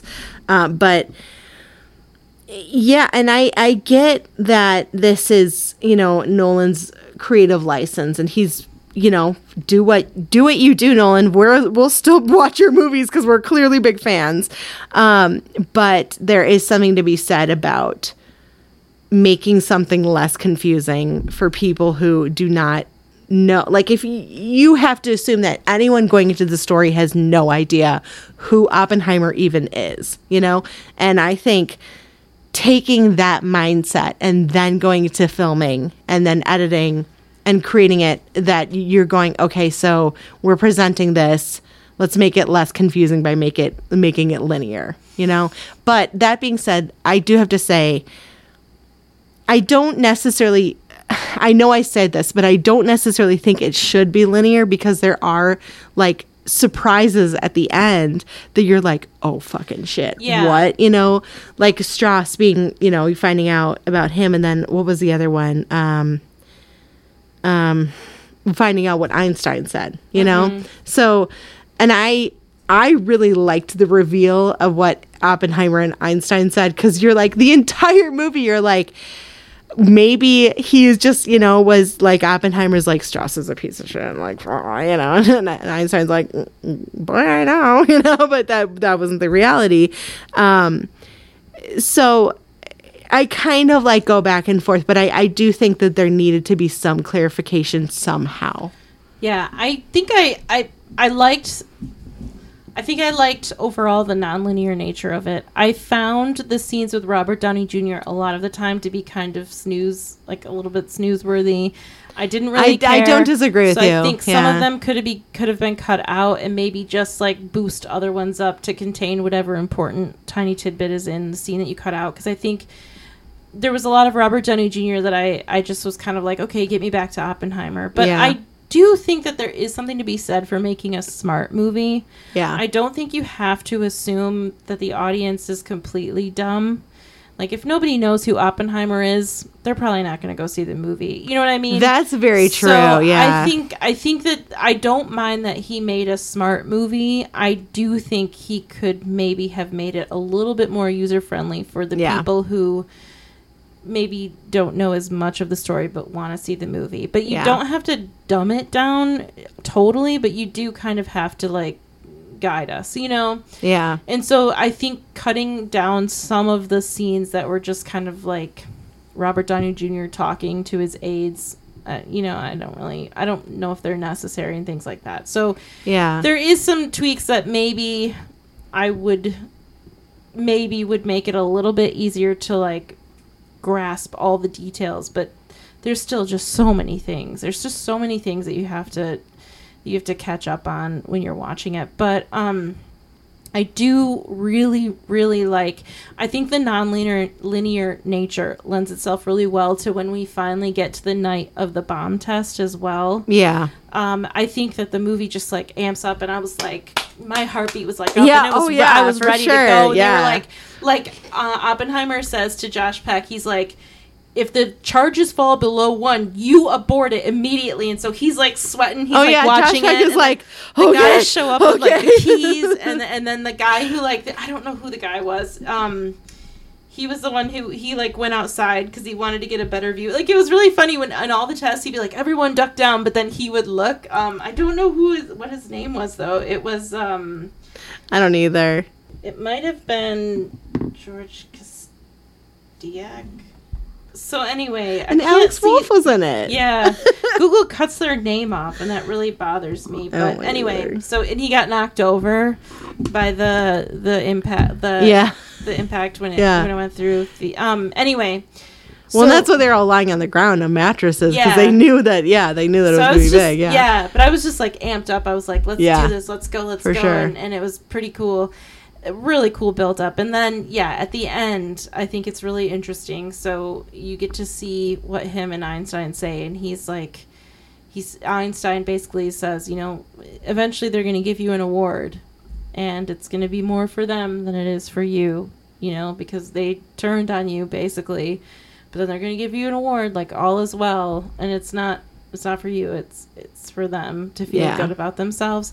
And then Oppenheimer said what you already said, that he's like, remember that thing I told you about the chain reaction? I think it's happening, and it's a good ending. I really like how the movie just ends on his face with the iconic, like, the hat and everything, you know. Yeah. Well, and also I wanted to mention, I wrote down, they had JFK. Yes. was like the what deciding factors to why Strauss. There was 3 of them. He was one of them. But one of the But then and Alden Ehrenreich, who doesn't even have his character doesn't have a name. It's just Senator's aide. Which is interesting that I thought that he didn't have a name because he had a fairly big part. Like, I was like, why didn't he have a name? Mm-hmm. But first of all, I loved that character because he was kind of like take no shit. And then when he, like, said that thing about Einstein, I was like, oh damn, this boy's got my heart. Love him. But you know, he mentioned that, like, the reason that Strauss didn't get what he wanted, didn't get the spot on what is it? The committee, whatever. Yeah, either way, is because one of the people that decided not to was JFK. And it's really, I mean, and then, you know, they kind of go into talking about the Cold War and how essentially, like, what happened really just rolled into that. And the Cold War wasn't like a physical war, but there was still people who were struggling and suffering from it because there was like the whole McCarthyism thing, and they mentioned embargoes. And they mentioned McCarthy. So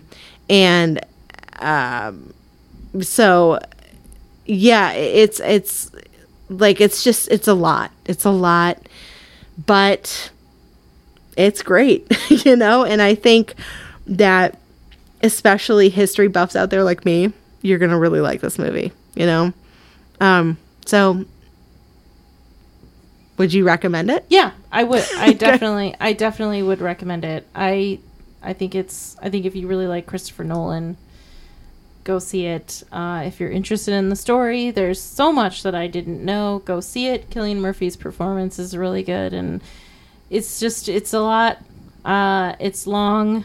I saw a guy in the theater. Yeah, last night there was a guy 3 rows up that was scrolling Facebook on his phone during the movie. So, yikes! That guy was like, "I'm not into it." What's his name? Jake Paul. Jake Paul made headlines because he left because he's like, they're just talking or something. So it's not for everyone, but okay. I think it's. Thanks, Jake Paul. I think it's worth a watch. The voice of our generation. It's one of the few movies that I would say it definitely.